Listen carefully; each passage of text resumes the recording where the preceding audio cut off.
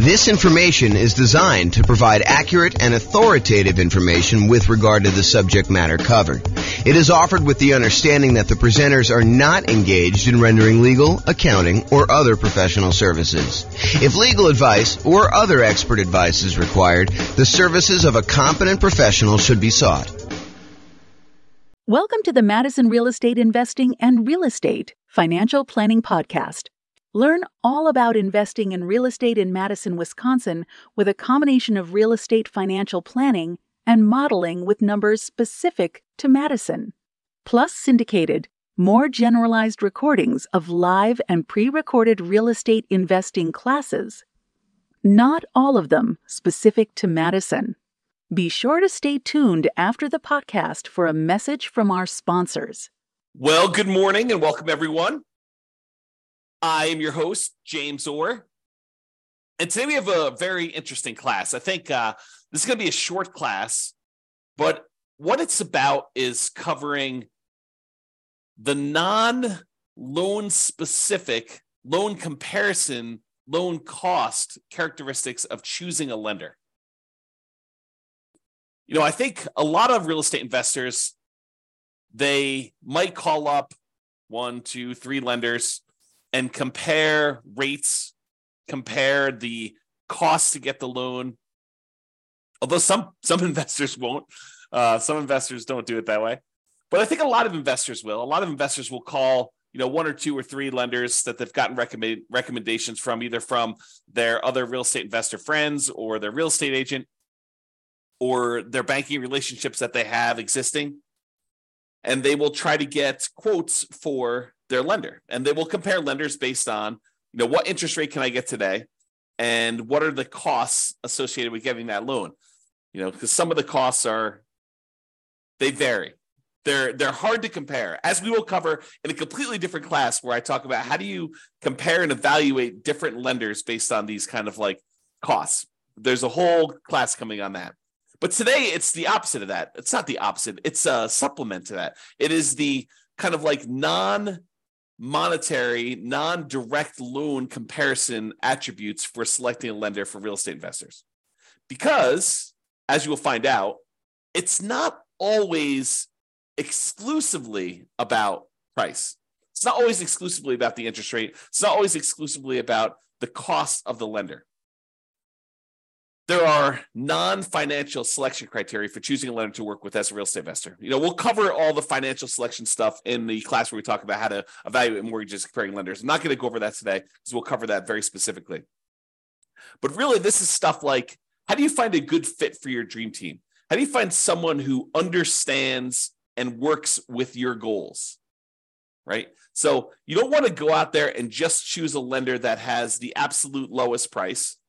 If you need help with someone who's going to sit down with you and make a plan with you and help you understand what it's going to take for you to be able to buy 10 properties or 15 properties over the next whatever time period you're doing it. If you're doing Nomad, if you're trying to buy 10 properties, 1 per year, a lender who's going to sit down with you and work through that math and help you understand debt to income. And is this property going to help you get there, or is it going to really hurt you? Or is it going to limit your ability to buy the next property? Someone who really understands your situation and is willing to assist you as part of your dream team, part of your advisory council. If you think of this as running a real estate investing business, this is sort of like your board of directors, your set of advisors who is assisting you in doing that. So sometimes you'll have 3 lenders that you're considering, and they're all relatively close on price. Maybe they're off by, $500, $1,000, maybe $2,000. And, one of them is just far and away a much better team member. They want to see you be successful. They're like, hey, come on in. Let's go over all your numbers. Let's go over like a plan to get you where you want to be with, the 15 properties or the 20 properties or the 5 properties or 100 doors or whatever it is that you're trying to accomplish. They're on your side. They're part of your team. They want to help you succeed and understand what it's going to take for you to get there financially. You're not just guessing and researching online and trying to like figure out what applies to you and what doesn't apply to you. They're an expert in their getting loans and brokering loans, and they're going to assist you in understanding what you need to do that. And maybe they happen to be the cheapest one, but as you'll probably discover, I think this is just how it is, that they will probably not be the cheapest one. They'll be the one that's $1,000 more or $2,000 more. And then you got to decide, are you willing to pay a small premium in order to have a team member who is helping you achieve your overall goal and not just choose the cheapest one? And that's something you need to decide. But it's not always about price. It's not always about being the cheapest one. It's not always being about, the other thing. It's sometimes about the value you're getting for paying this person as part of your team. So I think one of the factors, one of the non-financial, non-monetary reasons for selecting a lender is, are they a good advisor as part of your team helping you achieve your specific goals? Do they have expertise in that? Are they willing to sit down with you? Are they willing to help you? Are they willing to work with you in order to achieve your goals? So that's one factor. Are they a good dream team member? Number two, overlays. So an overlay is an additional criteria, an additional restriction that lenders place on loan products that their company usually sells that is different than the baseline criteria. So for example, for doing a FHA loan, let's say the credit score typically for doing the FHA cuts off at 620. And I don't know that from memory. You'd have to go look it up. But let's say it does. Let's say it cuts off at 620. A single lender can choose to make their company safer, to make sure that the loans that they're underwriting perform a little bit better. They could say, our minimum credit score for doing an FHA loan is not 620. 620 is what FHA will accept, but we are going to require 640. They've added an additional overlay on top of the criteria that FHA has set, and that they're making it a little bit more conservative, a little stricter for you to get that loan. And so it's important for you to understand where certain lenders have applied these overlays, what overlays they have in place. And some lenders really know these, right? They're like, hey, listen, traditionally, if you go straight to FHA or you go to another lender, they're going to say it's 620. For us, it's 640. And they'll tell you up front. Other lenders may not know.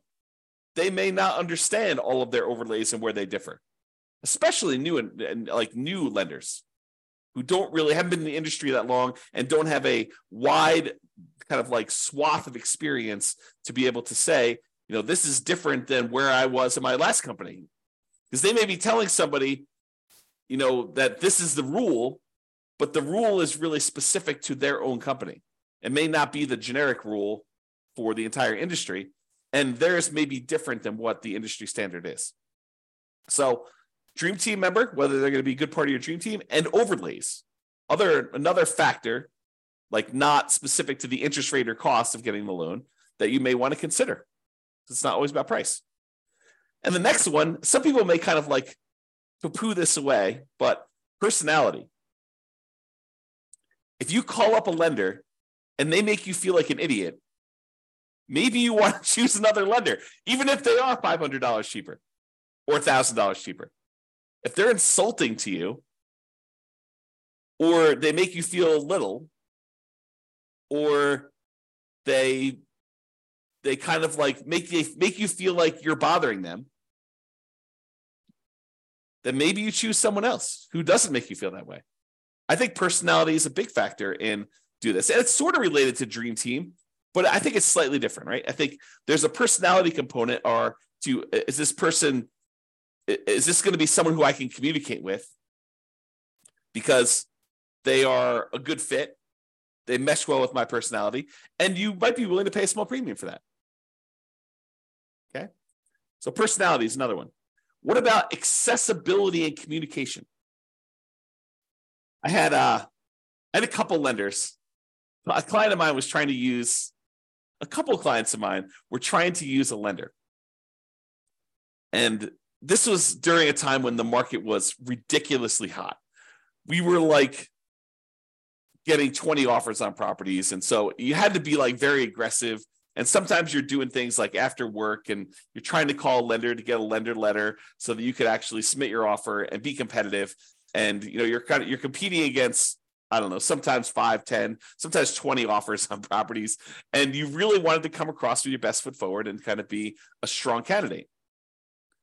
And so early on in the process with this particular buyer who wanted to use this particular lender, I call up the lender. I say, hey, listen, we're going to be going out looking at properties tonight. Can I get your cell phone in case we're ready to write an offer so I can get a lender letter from you so we can make our offer, make this buyer look as strong as possible and hopefully get their offer accepted. And he's like, no, I will not give you my cell phone. I only work 8 to 5. This was a bank. This was a local bank, but I only work 8 to 5. I don't give out my phone after hours. I said, okay. I appreciate you letting me know that. And he proceeded to use a different lender because this particular guy was not willing to be accessible.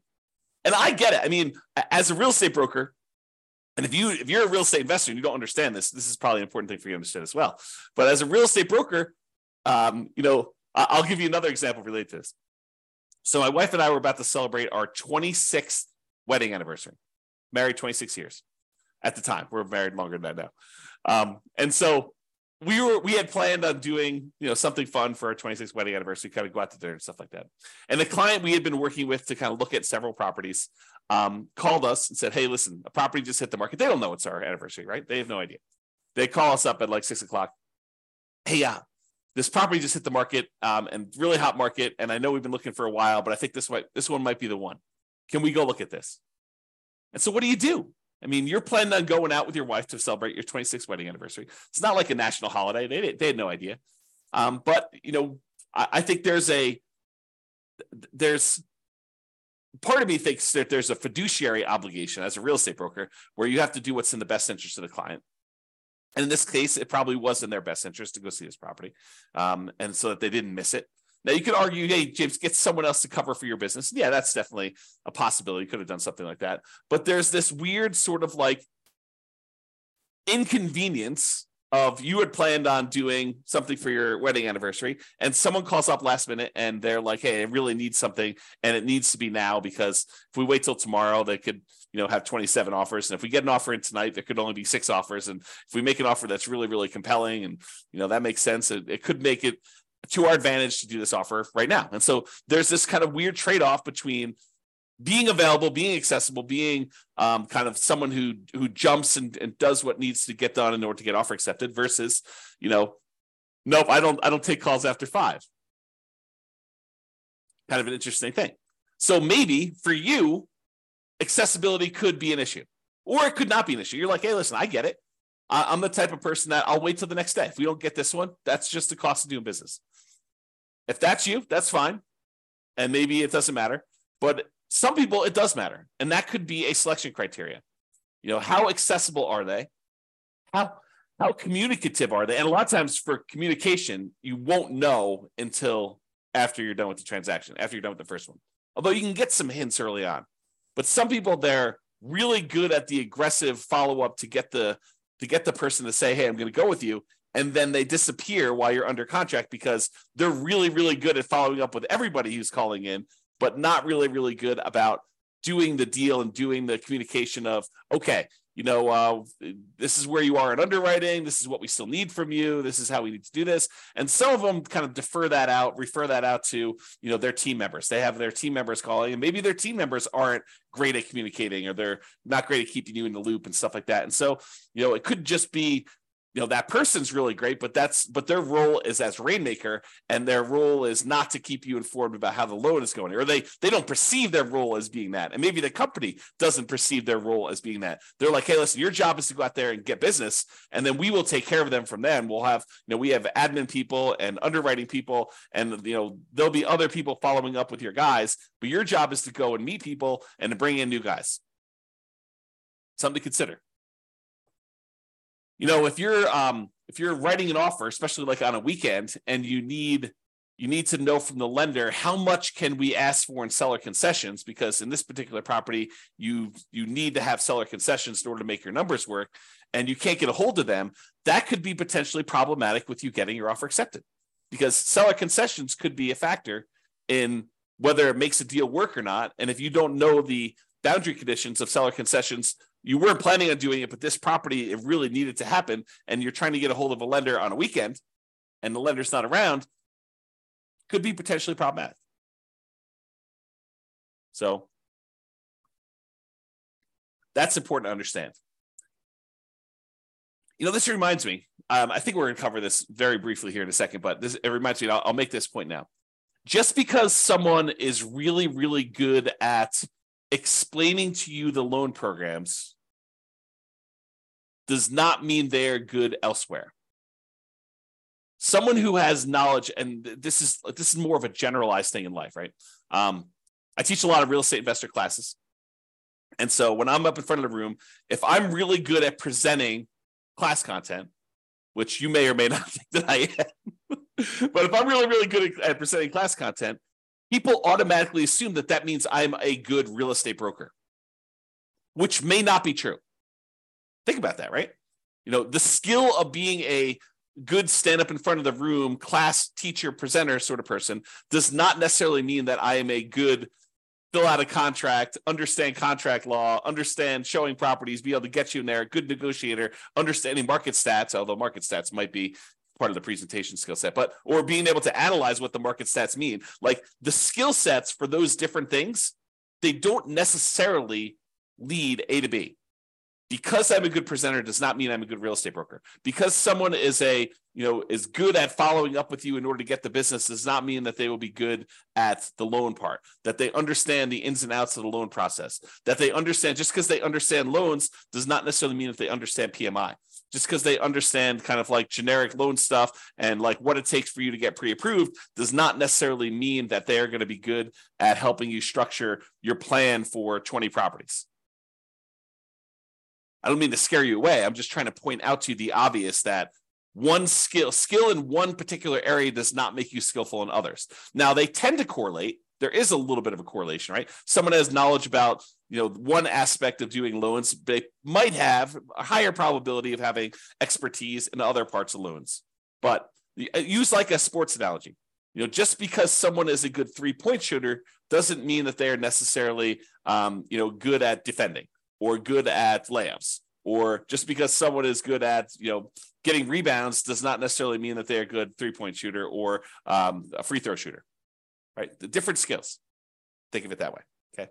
So accessibility, communication, and being available to do stuff. And then I have another point here about going above and beyond.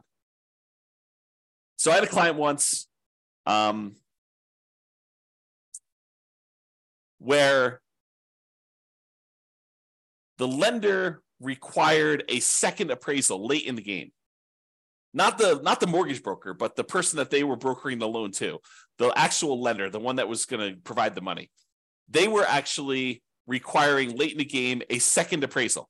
And I think part of it was because the first appraisal, there weren't a lot of really good comps, and they wanted a second opinion on this. And this was a really good client who had bought a lot of properties with me, and this particular lender was trying to make a good impression, and they really wanted future business from this particular person because they suspected, and they were right in suspecting, that this person was going to go on and do multiple loans in the future. And so there was going to be an extra, in this case, $2,000 cost to have this second appraisal done. And the mortgage broker ate that $2,000 cost. They paid it. Not the buyer, the lender, the broker, the mortgage broker themselves actually paid the $2,000 for the second appraisal. Now, if you're choosing the cheapest option, is the lender going to do that? Probably not. Probably not. Okay. So you probably don't get that with the cheapest lender. So that's something to consider. Now, it is important to understand this. Lender programs vary. Just because one lender you talk to says it can't be done, it doesn't necessarily mean that it can't be done universally. It may mean that they're not aware that it can be done or how to do it, or that there are options for doing it. It just means that that particular lender tells you, no, we can't do this. Different lenders have different loan programs, in case you did not know that. So not every lender has every loan program.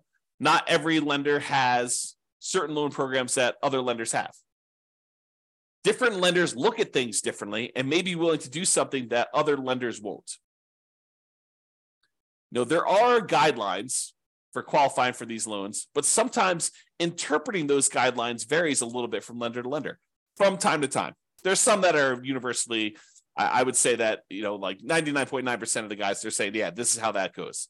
but there are occasionally somebody who interprets something differently.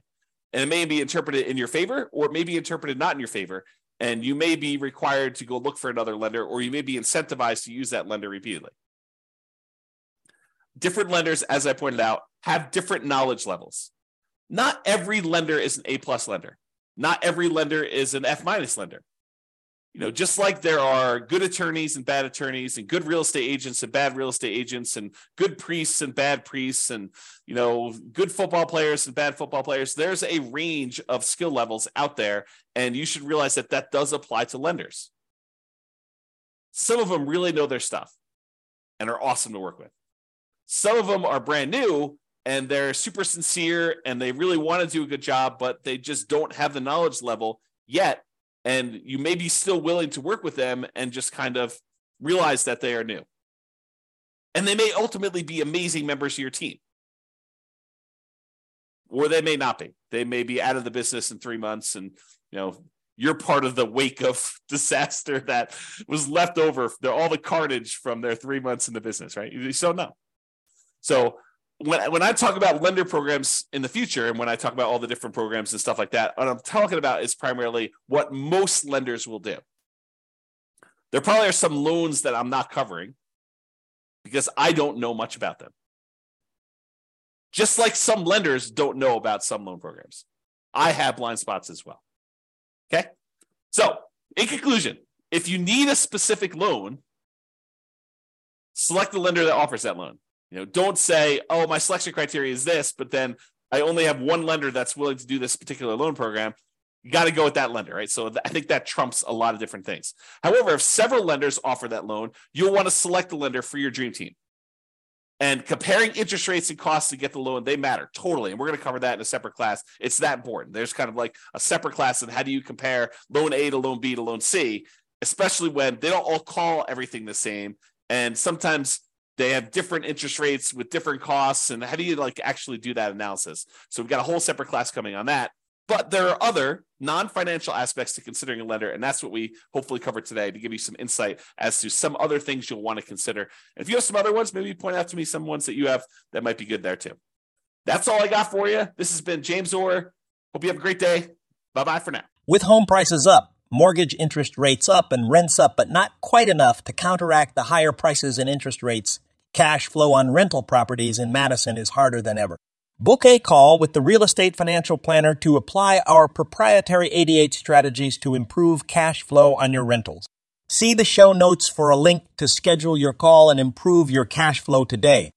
If you're a real estate agent, lender, or professional in Madison that wants to help our real estate investor listeners, consider reaching out to learn about collaboration opportunities with this podcast. We'd love to add more value to our listeners by having you assist our investors buy, sell, and finance their real estate investments. See the show notes to schedule a call to discuss collaboration opportunities.